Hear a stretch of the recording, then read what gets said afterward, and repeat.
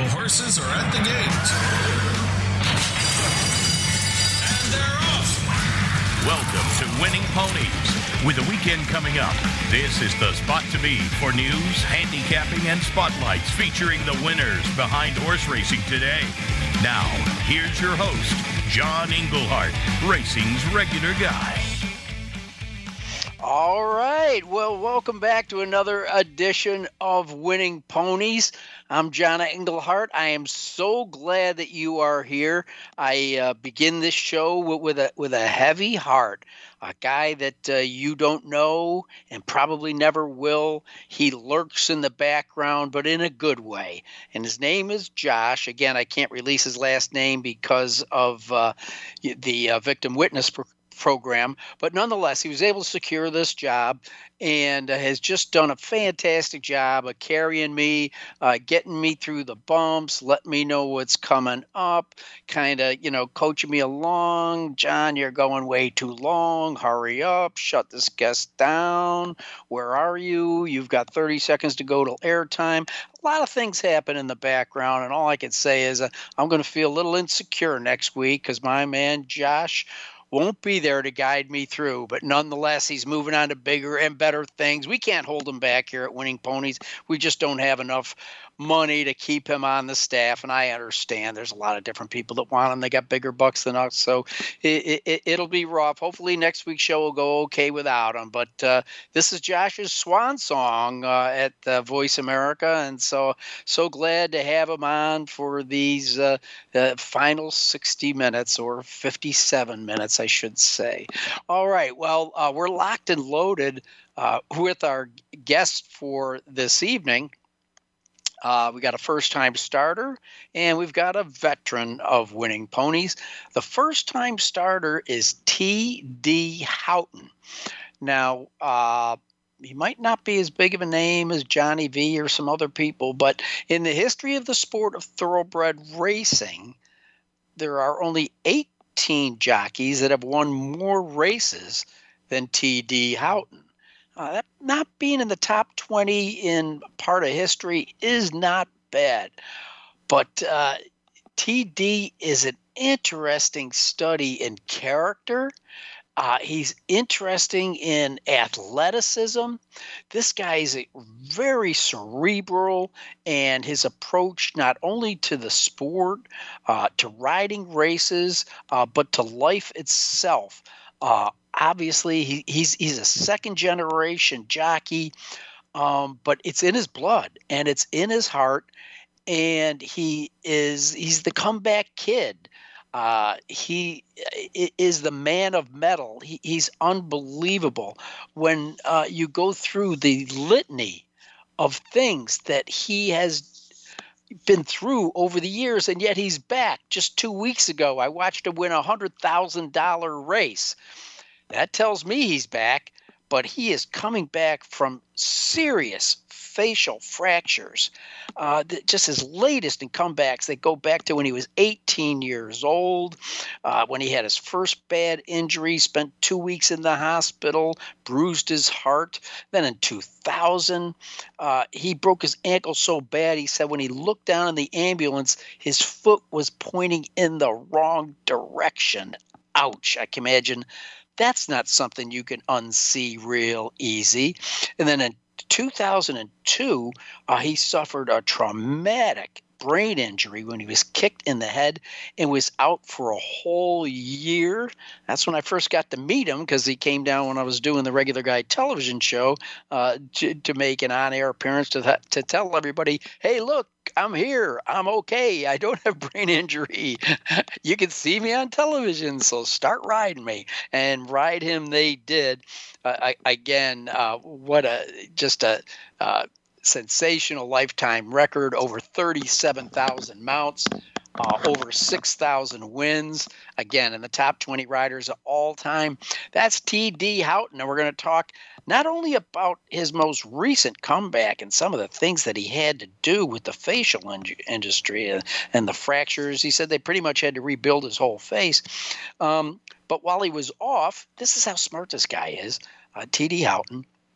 He took time to study and take the majority I believe, all of the requirements to get a steward's license.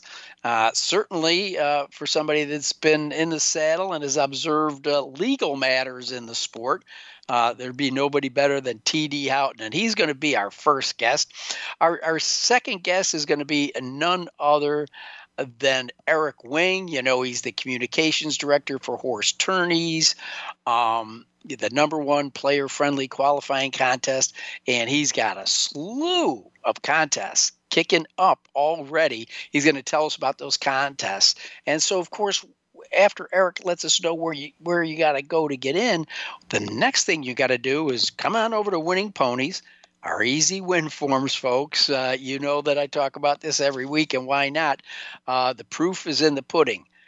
Just yesterday, okay, you know, not every easy win form is going to win, but it's going to point you in the right direction. Our algorithms are very, very strong and give some big price winners more often than not. But you got to stay with us. If you did, at the Finger Lakes, just yesterday, we had a 20-cent pick six that paid $5,946. Yeah. $5,946. That'll keep you in the game for a while. So when we talk to Eric from Horse Tourneys, you might want to say, I'm going to get in it, because you can get in at so many different levels. Say, I'm going to get it in on that because I can go pull down the easy win forms for the tracks that we're playing. Now, obviously, Breeders' Cup is over, so the greatest stakes races get a little bit thinner, but we were able to find 3 for Eric and I to look at and hopefully bestow some information upon you. And we'll start out on the East Coast at Aqueduct. The Red Smith, you better have a lot of air in your lungs. 1 mile and 3/8 on the turf. An interesting group of stayers, shall we say. Then we're going to go to the middle of the country. The Chilukki, a grade 3 at Churchill Downs. We'll find out who showed up to race against Matera, a Brad Cox trainee that was scaring him away at the entry booth, but they ended up showing up, so he's got competition. And then we'll go out to the West Coast to the Native Diver, 3 and up, 1 mile and 1/8 out at Del Mar, and this is kind of a mixed bag. Mid-court might have a slight edge. I've got my handicap and don't have any odds with them. I'll ask Eric if I got long shots or favorites. Who knows? But so that's a look at the lineup for tonight's show. Really looking forward to the interviews. But until then, let's catch you up on some of the news of the nation. All right. Here's a horse I had single that finished up the track in the Breeders' Cup. Jackie's Warrior. A lot of people tore up their tickets after watching Jackie's Warrior finish 6th as the 1-2 favorite in the Breeders' Cup Sprint. Well, what we find out is Jackie's Warrior suffered from, let's say, minor knee chip and is going to come back in 2022. Of course, it was his left knee, according to trainer Steve Asmussen. Dr. Larry Bromledge, who is the best in the business, removed the chip just about a week ago, recouping in Kentucky. And but the good thing is they do plan a return for a 2022, hard to say, coming back. I mean, this son of McLean's music has won 8 at 12 starts for earnings of more than $1.5 million. And how about this for your resume? Of his wins, 7 of those have come in graded stakes, including the prestigious Hopeful and Champagne. All right, another horse that we didn't have to tear tickets up because they scratched the horse. Good call to the vets. All I can say is Jack Christopher, who was expected to go off the favorite in the Breeders' Cup Juvenile, was scratched by the track vets, luckily a day prior, so you could continue with your handicapping. But they did find out, as they thought, that the problem was in one of his shins, which you see a lot with 2-year-olds. So he had a small screw inserted in his left shin. It was called a stress fracture, but they saw no reason why this horse should not be able to come back and race against graded stakes competition. We'll let Mother Nature and Father Time take over there. So Jack Christopher, hopefully we will see him back as a older horse. All right, Tyler Gaffleone. Wow. All you had to do was bet him if you're betting at Churchill Downs. He rode into the Churchill Downs record book, Jockey of the Week for last week. Of course, he had just won the leading riding title at Keeneland for the third time. And, man, he is keeping Big Mo going. He won 6 wins from 6 mounts to put him in the record book. Not since, how about this history? 1907 has a jockey at Churchill Downs won with all 6 of their mounts. So Tyler Gaffleone, he is some young rider and is going to be around for a while. So obviously he's alone at the top of the Churchill standings, right there with Mitchell Murrell. And so think about this. Tyler's won every leading rider title at Churchill Downs since spring of 2020.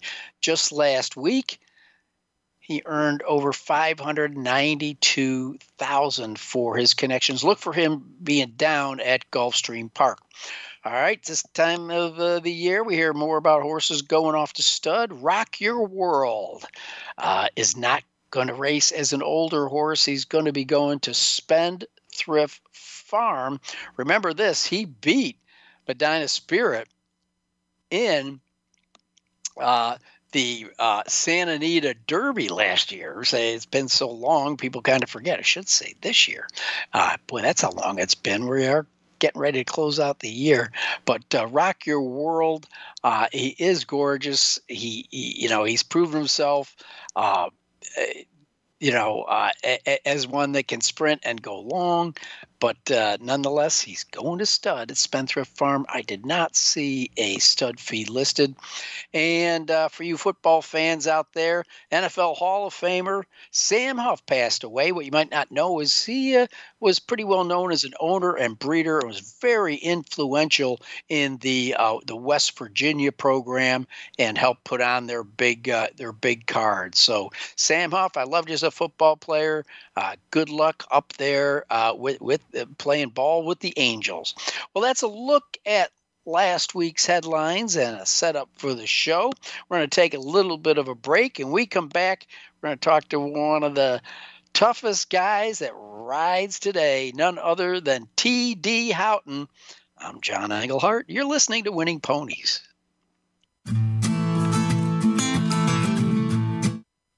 Streaming live, the leader in Internet talk radio, VoiceAmerica.com.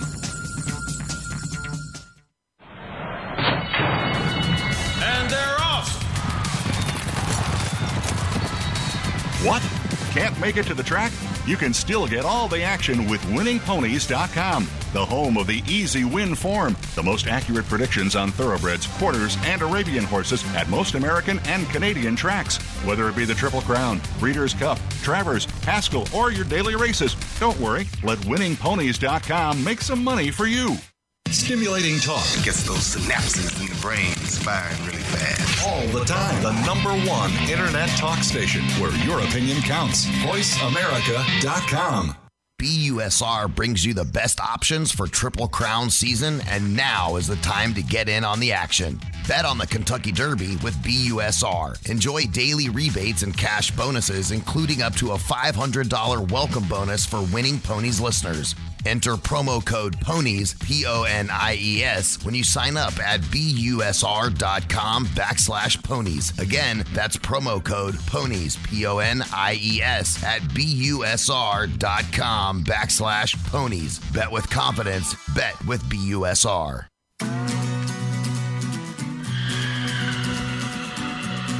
You're tuned in to Winning Ponies with your host, John Englehart, racing's regular guy.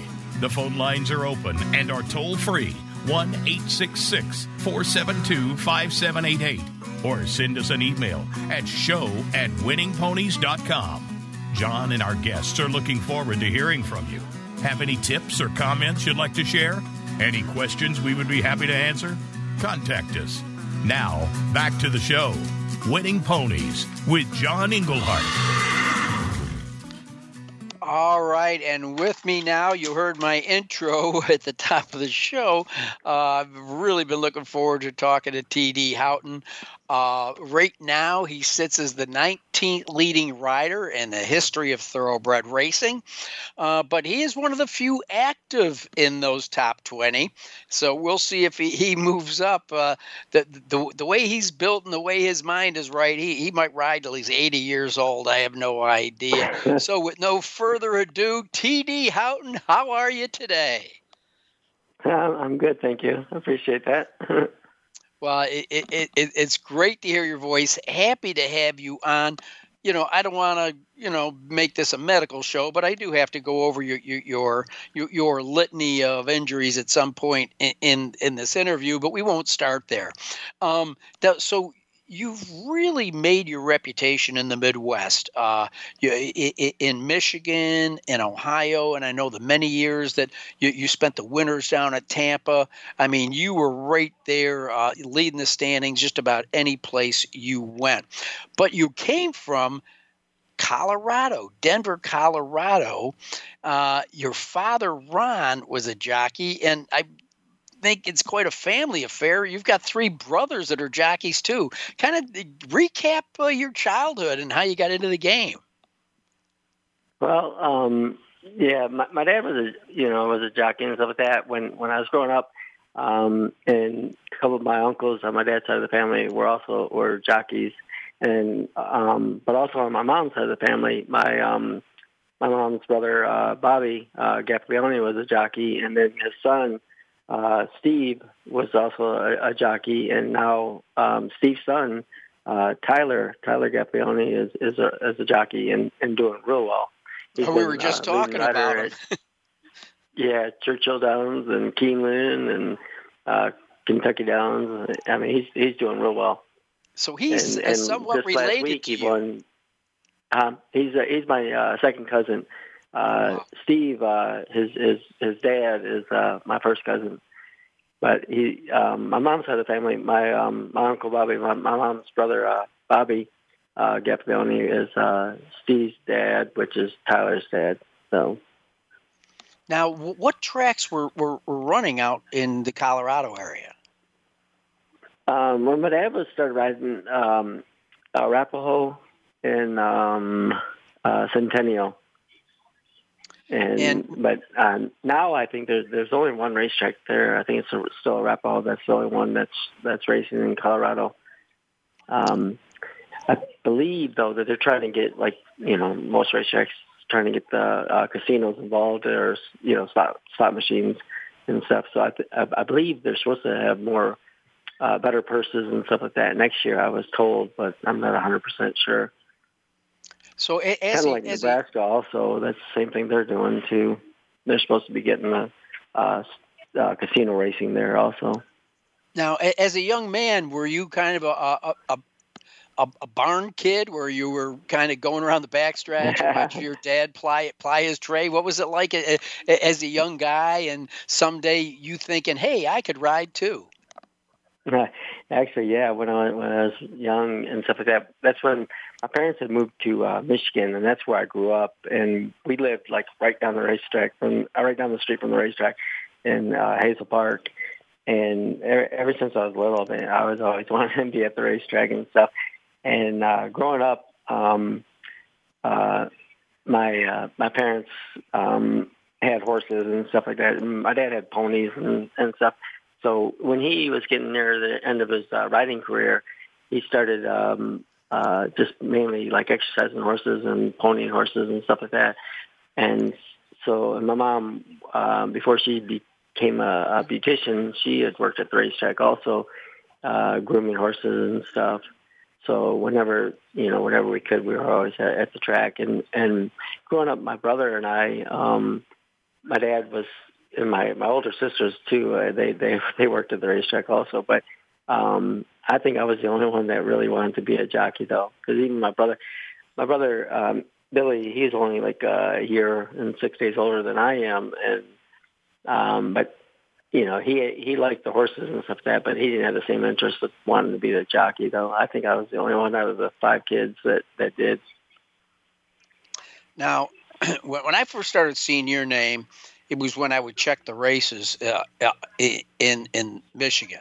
And I mean, you ruled the roost up there for a lot of years while they were still running, but it seems to me you got out just in time. Yeah. Well, the only thing that really ended Michigan was when they were having, just like, all the racetracks and stuff like that. Racetracks, unfortunately, they don't get the casinos or the slot machines at the tracks and stuff like that. They kind of go under. And Michigan was doing fairly well. They were doing okay when they were at Great Lakes Downs, but they tried to move closer to Detroit because they were thinking they would get better, handles and stuff like that. Because around Detroit, like where DRC was and Hazelpark Racetrack, they used to do real well with the people. Loved horse racing there and stuff, so that they would get big crowds and stuff. So they opened up Pinnacle, and that racetrack there, it was a good track, but it was closer to Detroit, and it was not far from where DRC was. But the only problem was it was like where it was off the highway and stuff like that, it was hard to get to. And then they didn't have it finished before they even opened it. And that was the biggest problem, because when they opened it, they didn't even have a grandstand or anything. They were a real small, like clubhouse, and then they had what they called the grandstand was like bleachers, like you would see at a high school football game. And so, like the first day, opening day for their track, they had a huge crowd. They had to turn away so many people because there was nowhere to put them, and that hurt them too. But the racetrack actually was really good. But I wish they would have, before they opened it, they would have finished it. They had more barns and everything, and they actually had built a grandstand. I think that place would have been able to make it. And I think they only ran maybe 3 years, because I only rode there the first year that they were open, and then after that, I think that's when I started riding in West Virginia.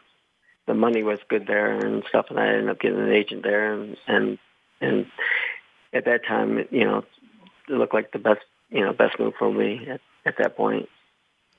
Well, TD, I mean, it's so great to be talking to you, because you have no license to even be holding a phone to your ear and speaking to me right now. Let me just go back. You started riding in 1987.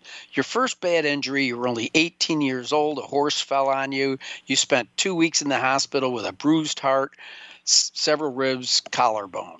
Then in 2000, your ankle broke so bad, you said you looked down in the ambulance and your foot was pointing in the wrong direction. Then in 2002, this was kind of a life-changing, or could have been a life-changing injury in where you had a traumatic brain injury from your spill when you were kicked in the head, and you were out for a year. Let's pause there before we get up to this year. What was that like, coming back from a brain injury? Well, that was something else, because when I got hurt too, it was weird, because with the brain injury and stuff like that, I didn't even realize how bad I was hurt until my mom, my sister Renee, really, because she works at a hospital close to Detroit, and my niece, her daughter, is a RN there and stuff.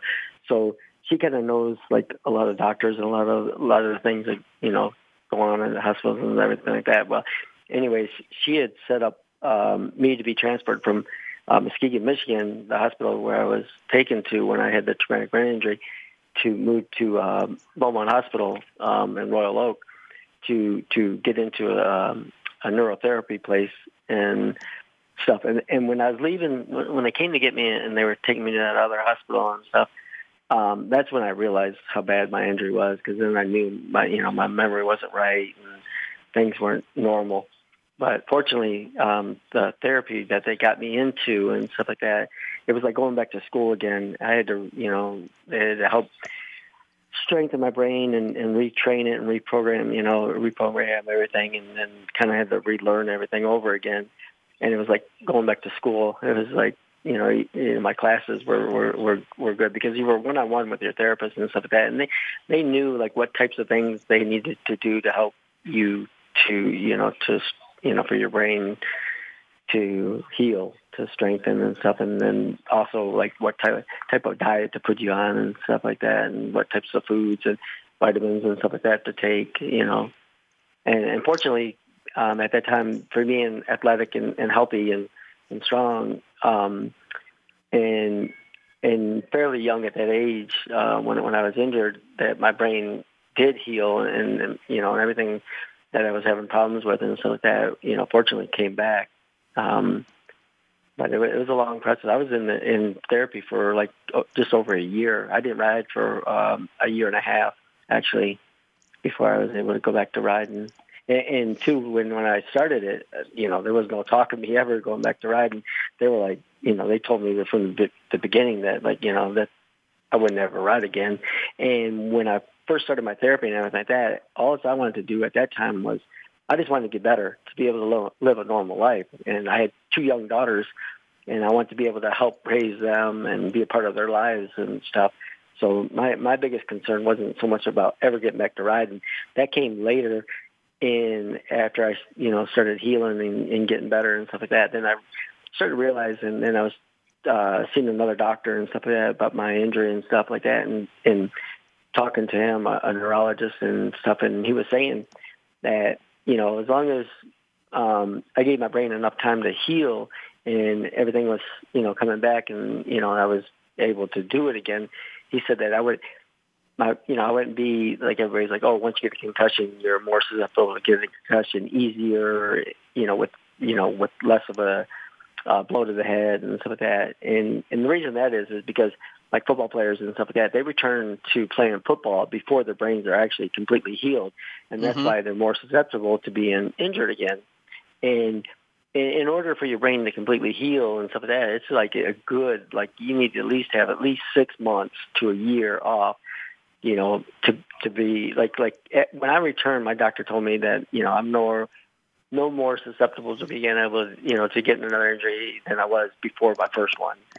So, not that I couldn't do it again, but hopefully never, ever get a blow to the head like that again. And just, I should be all right.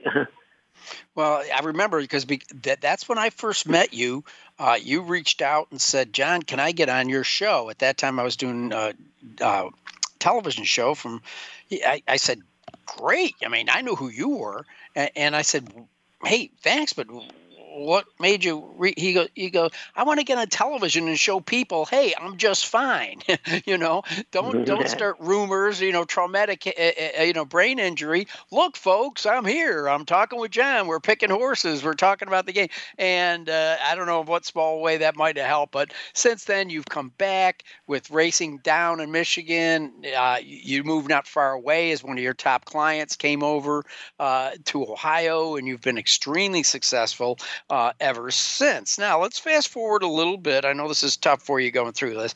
Then in 2014, you broke your back, you broke your collarbone, and the following year, you were voted Comeback Rider of the Year by the Jockeys Guild. And just when you think everything's behind you, this year comes up. I think it was April 10th. Horses go down. Horse flails out, catches you in the face, and you had to have this amazing comeback from facial fractures. I mean, you don't have to go into much detail, but that had to be tough, not being able to communicate, not being able to eat anything solid. How did you get your mind right and your strength back?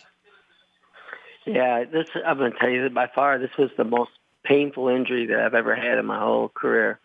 And I mean, I'm like, what it was is because like all the damage was mostly done to my face. I did break it's weird because I don't even think of it as an injury. Like my biggest thing was my face, but I broke my left tibia also and tore the MCL in my knee. But that was like healed, seemed like quick compared to what my face was, how long it had taken for my face to heal. But the hardest thing was like just because around my eyes and stuff like that. The eye sockets were crushed, especially on the right side. So I had a lot of trouble with my vision also, and just like the pressure around my face and around my mouth, because all around the top part of my mouth and the top part of my gums was all broken and pressed in. So like in my mouth, I got like 3 pins that are up and above my teeth and my gums. And then like in my face and around my cheeks, around my eyes, I got like 4 plates in my face. And it was like, that was like the hardest thing was too, like after they like did the surgery and stuff like that, they had to put a trach in there so I could breathe in order to go into my mouth and into my face and to repair everything around my eyes and everything like that. So when I first got out of the surgery and stuff like that, and I was in the hospital and stuff, it was hard because I couldn't even talk or anything like that. They're trying to teach me how to press the little button and the hole in the top of the tray, so I had to hold it in and try to talk like that. But the worst part was it hurt to try to swallow or even because of as bad as my jaws were broken and everything like that. I had like this metal plates and braces all the way across the top part of my mouth and all this where they had wired it all together and stuff. So I was like for a long time, I couldn't even chew anything. I was eating like soft foods and mostly like liquids and stuff like that.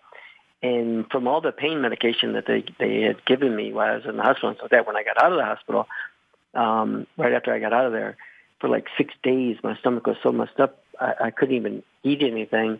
And it was like if I even thought about looking at the food or anything, I thought I was going to get sick. So finally, I ended up going to see a doctor for my stomach and stuff, and he gave me this medication and stuff I started taking, and that helped my stomach, because then after that I was fine. I could, I was able to eat normal and stuff like that, just not chew anything. That was like even now, it still hurts, like if I try to chew stuff that's too hard. And so I still eat but I like fish and stuff like that. Anyways, that's like, I'm not big on, steaks or anything like that. But still, even now, like I have to cut everything up small, and it's still hard to chew because I'm still having like dental work done and stuff like that. Like one of my teeth was broken off up in the gum, and they ended up having to do an extraction and extract it. And the other day, last week, I had to go back in there, and they had to prep it. They're going to put an implant in there. So they had to go up into the bone, and like now I got like these stitches in my mouth and stuff. But Terry, you're killing me here. You're killing me. All right, well, listen, we'll get out of the medical thing because I've only got like a minute and a half left. But TD, you are such a smart guy. You're very cerebral, and I've always respected that about you. In that during this downtime, you didn't waste any time because you're already looking forward to when someday you're not going to be in the saddle. You're winning $100,000 races right now, but you charted a path to possibly get you up in the steward stand. Yeah, it worked out in a way as like, kind of like a blessing in disguise. Normally, to do the stewarding school and so like that, you have to either go to Kentucky or they have one in California and I think Phoenix or something like that. But because of the COVID thing and everything like that, they ended up this year, they had it online. So it worked out good. So I was home and I was, not able to do anything. I didn't go anywhere else. So I ended up taking the class, and it was it was like 6 days a week, and it was from 8 o'clock in the morning to 5 o'clock in the afternoon. Wow. And so it was good. It was nice because, I got the books to read on and everything like that. So I'd read all the books and everything like that, and did the classes, and it was all online. We got to watch the videos and stuff like that. Only thing now is I just have to take the 3 written tests, and as long as I pass them, then I get my accreditation for being a steward. Well, TD Houghton, with all of the guts that you have shown over the years and your ability to put your mind right and say, I'm going to do something, and you do it. I have no doubt about it that someday I'll be walking into a press box somewhere and you'll be at the end office down there with two other guys as a steward. I have no doubt about it, because you've already shown when you put your mind to doing something, you can get it done. Well, TD, I should have penciled you in for an hour because I could talk forever, but my great producer Josh is telling me I got to get out and sell some commercials. So listen, man, I hope I run across you. We're not too far away at the tracks we go to. I look forward to seeing you in person. God bless you and your beautiful daughters, and I wish you nothing but the best. And the day you do decide to hang up your tack, give me a call, because I want to talk about the next chapter in your life, TD. Okay, John. I will do that, and I appreciate that. Thank you. All right, TD Houghton, one of the top guys, not only in the saddle, but one of the top men I have met in this sport. And while ending on that note, we're going to take a little bit break. We can come back and talk to another top guy in this sport, though he's never done it with his feet in the irons. His name, none other than Eric Wing. He's the czar of Horse Tourneys, and he will be bestowing upon us his picks for this weekend's upcoming races and give you the inside skinny of where you can get in on the action. I'm John Englehart. You're listening to Winning Ponies.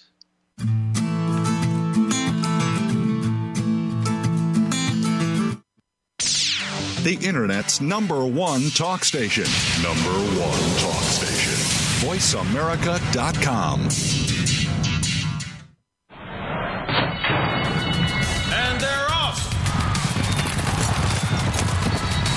What?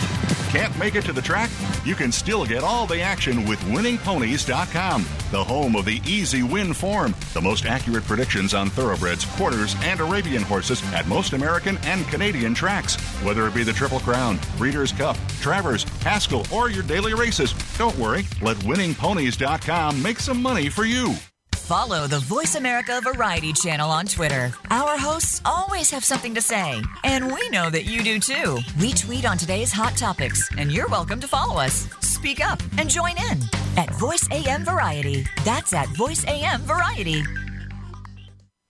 Streaming live, the leader in Internet talk radio, VoiceAmerica.com.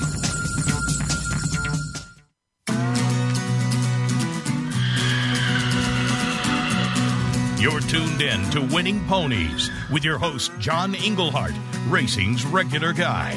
The phone lines are open and are toll-free, 1-866-472-5788. Or send us an email at show@winningponies.com. John and our guests are looking forward to hearing from you. Have any tips or comments you'd like to share? Any questions we would be happy to answer? Contact us. Now, back to the show. Winning Ponies with John Englehart.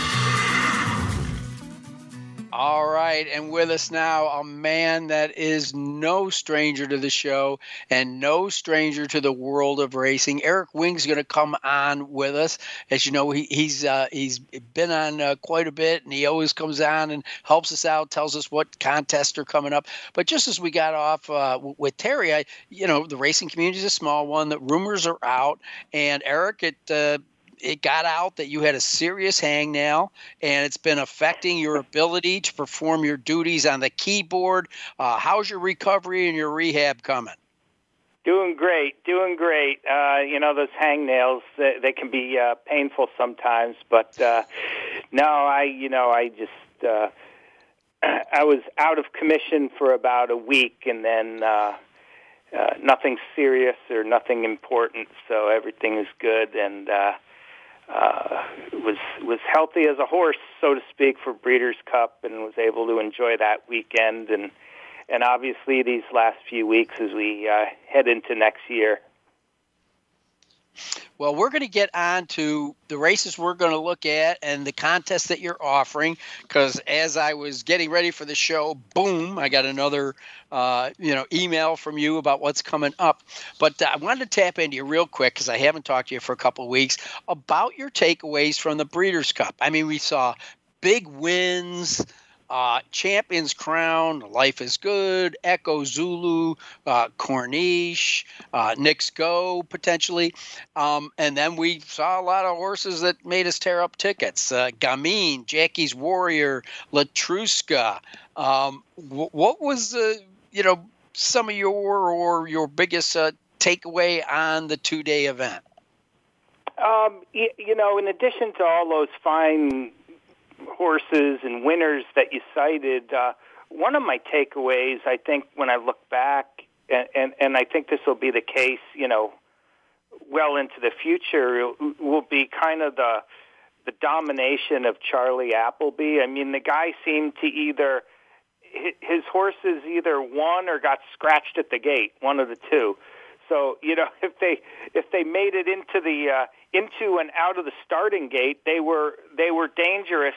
And the funny thing is, John, not a single horse player can say that they were caught unawares by Appleby, because he's basically been doing this all year long. He was something like 6 for 12 during the year, and then all in big stakes races on the grass, and he just came over and dominated. I thought, the Breeders' Cup between horses like Space Blues and Yabir, and obviously Modern Games, who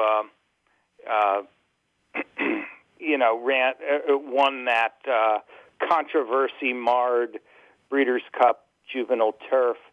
So that's what I'm going to remember. It seems to me, no disrespect meant whatsoever to Knicks Go, but out of 14 Breeders' Cup races, quite often the classic is like the seventh or eighth most interesting in retrospect, just because shorter field, and the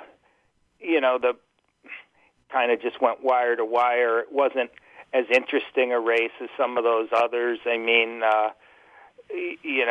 some of those favorites you mentioned, I didn't really like any of them. But, Jackie's Warrior and Latruska and the other's name is escaping me. Gamine. But and that's probably a predisposition on my part to try to beat the favorite. But one of the races I'm going to remember is there were two horses I really liked, and I thought, oh man, this couldn't be working out better, and then just get nipped at the wire. One of them was with Dr. Shivel in the Jackie's Warrior race, who of course got caught at the end by Aloha West, and then the other horse I really needed was Broom from the Aidan O'Brien barn in the turf, who got almost similarly, albeit a different surface, but somewhat similarly run down by Yabir. So those were the two for me that got away. But it was a fun weekend, and aside from the vet snafu there on Friday, it was a lot of fun, and I thought a pretty good Breeders' Cup, that one incident aside. Well, between you and me, I lost hundreds of dollars because of some friggin' vet that didn't see that the horse Modern Games was led out of the starting gate and did not break through the starting gate, scratched him and then unscratched him, and in doing so, scratched my pick 4 tickets, of which I had several. So I could sit here and grouse about that, but that's something horse players do after a couple of beers, and I haven't had any since St. Patrick's Day. So we'll leave it there. Happy for Modern Games, not happy for my pick 4 ticket, but we will move forward. The one thing that, I feel bad for you and a lot of others in your stead who are, in the same position you were in, and the rule just has to be changed, plain and simple. We can't go forward with these switching people to the post-time favorite. It doesn't make sense. It's not a sensible maneuver in a parimutuel game. It's like, if our lives depended on the outcome of the race, then yes, we might want the security of the favorite. But that's not the case in a parimutuel game when everything we do is odds dependent and risk reward oriented. So basically the industry has to care enough to change these rules. And granted, it has to be done on a state-by-state basis, which will take longer. But somebody's got to actually be upset and motivated to act beyond the 48 or 72 hours after the incident. And so, we'll see if that is the case, or people just blow it off and say, guess it wasn't that big a deal anyway, after all, because nobody's complained since November 7th or 8th. So, let's see what happens. The one thing that kind of I found weird or objectionable, and I don't mean to ramble on about this, but part of being a vet on the ground is knowing who's in the race, and by that I don't mean like the idiosyncrasies of the horses, which is important, but I think part of what happened in that race, part of why there was confusion, is because in the 1 and 2 holes you had Modern Games and Albar wearing identical Godolphin silks, other than the jockey's cap. Right. And as a vet, you've got to know that. You've got to know that before the horses even get to the gate. This can't be a surprise. You can't be sitting there saying, oh, yeah, it was the horse in blue that bolted through the gate. You mean there were 2? I didn't know that. That can't stand. And I don't know if that was the case, but it seemed like it was the case with the mistaken scratch. I mean, it was like it was a worse case of mistaken identity than you see on like an episode of Perry Mason. So it was just very unfortunate. And as for all the, it's a human error, it's just one that shouldn't have happened. And I would bet money that that's why it happened, because they weren't paying attention to the fact that there were 2 identically clad Godolphin riders side by side. I know. Well, listen, I'm down to about 6 minutes for your segment, right. So I don't want to jump right into the handicapping, so we'll just have to speed handicap. But 3 hours ago, I got my latest first qualifier to Horse Tourneys, presented by Tournament at Tampa Bay Downs, plus first chance play-ins to Del Mar, Santa Anita, and the 2022 BCBC Highlight. Capsulize for us what's going on, and I will just tell our listeners to go over to Horse Tourneys and get the details. As always, you have contests for everyone at every level. Yeah, well, we're running a special on-track tournament on January 8th at Tampa Bay Downs. It's an NHC qualifier. It's going to be an extra special one with a lot of increased amenities and hospitality. It's going to cost $1,000 to play if you show up at Tampa on January 8th, but you can win an entry for $80 starting this Sunday at Horse Tourneys, and we'll continue to offer those qualifiers, or satellites, if you will, if you're used to the poker. Also at our sister site at Horse Players,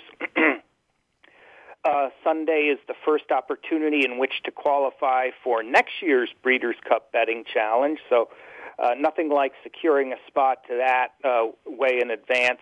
And, of course, we'll have a bunch of cash games this weekend, as well as, like you pointed out, qualifiers for the first time to the Del Mar Challenge next weekend, to the Santa Anita Opening Day Challenge on December 26th, and a host of others. So whether you want to play for money or play for tournament seats down the road, you can do it this weekend and every weekend at Horse Tourneys and horseplayers.com. All right. Well, this is going to be like speed dating. We get to sit down in front of each other, look at each other. We got about a minute and a half to talk about each race. We'll go from East Coast to West this weekend. The endurance race of the weekend, the Red Smith, a mile and 3/8. I don't have any odds in front of me, but they're probably favorites. But I came to Channel Cat, who hasn't done much recently, but certainly has a class edge over this edge. And a horse that I found interesting, Soldier Rising, I've got to make this point before we move on, is this horse, according to the stats, was gelded the day of his first win. And he's a son of Frankel. Boy, what decision went into that? Yeah, well, I don't believe those those gelding dates as a matter of course, but that the Frankel business tells you he was probably a handful, and they needed that for him to be to be allowed onto the racetrack, essentially. But I like that horse a lot, Soldier Rising. You talk about class edge. 3-back, he runs second at Saratoga to State of Rest, who goes on to win the Grade 1 Cox Plate against Older in Australia. 2-back, he runs second in the Jockey Club Derby to Yabir, who only went on to win a race called the Breeders' Cup Turf. Last out, caught going too short a distance. Wide. Closed late for fifth. The 3 horses who ran 1, 2, 3 or 1, 2, 3 around the track, including a 48-1 shot. This horse was bothered at the start of that race going into the first turn. I like Soldier Rising a lot in the Red Smith. All right, stay on your fast track, buddy. I'm running out of time. The Chilukki, $300,000 at Churchill, fillies and mares, 3 and up. They say that once Cox entered Matera, it was hard to hustle other horses into the race, but I think Obligatory and Sally's Curlin could be a factor in here. Yeah, I think Obligatory will be the favorite, and she's been the kind of horse who's, I think, always been like a length or two behind her press clippings. The one horse I'm interested in playing is what I consider to be a poor man's or a poor woman's Obligatory, in that, like Obligatory, she does better going around one turn. That's number 8, Princess Causeway for Ian Wilkes. 3 for 7 on dirt. Has won at Churchill, has won at a mile. She's got speed in a race with not a whole lot of it. To me, she's the one that's the best gamble in this race. Matera is legit. Obligatory, not the kind of horse I like to bet. A favorite coming in off a bad race. So for me, it's Princess Causeway there in the Chilukki, and I think she'll be every bit of that 6-1 with Landeros in the saddle. All right, Eric, I'm really running short. We only got about a minute here. The Native Diver, it's a Grade 3. It's kind of like a lot of horses that have been close but no cigar. Obviously, the class of the race is mid-court, I believe. You got to put a line through the Awesome again. That made no sense, finishing 8th. And then a horse that was highly touted as a youngster but hasn't done too much lately, 8 Rings. Yeah, I'm with you on mid-court. I mean, six of her last 12 races are triple-digit buyers that would win this. Last race was a stinker, but I don't think John Shirreffs is going to run an unfit horse in this race. And dropping 5 pounds off that previous good effort. 8 Rings I will let beat me. Coming back just 2 weeks after what was a pretty intense race, the Breeders' Cup Dirt Mile, and also going farther than he's ever gone before, despite a pedigree that's short. So I don't like this race as much as the other 2 we discussed, but I will make a small play on mid-court in the Native Diver. All right, Eric, thanks a million for joining us again. I really appreciate your input. Best of luck to you, and I remind our listeners, just go on over to Horse Tourneys, and you'll see everything that Eric's talking about. Thanks a million, my friend. I appreciate you being on. You're very welcome, John. All right. Well, that pretty much wraps this show. But again, I would be remiss if I didn't thank our producer, Josh. I mean, I am not kidding. When this guy walks me through, he keeps me steady. He just let me know I only got about 15 seconds left. So I will let that go. But needless to say, Josh, I know you can hear me. Thank you very much, and for holding my hand through the rough times. I appreciate it greatly. Best of luck in all of your future ventures. Again, I want to thank T.D. Houghton, Eric Wing, and thank you for listening to Winning Ponies.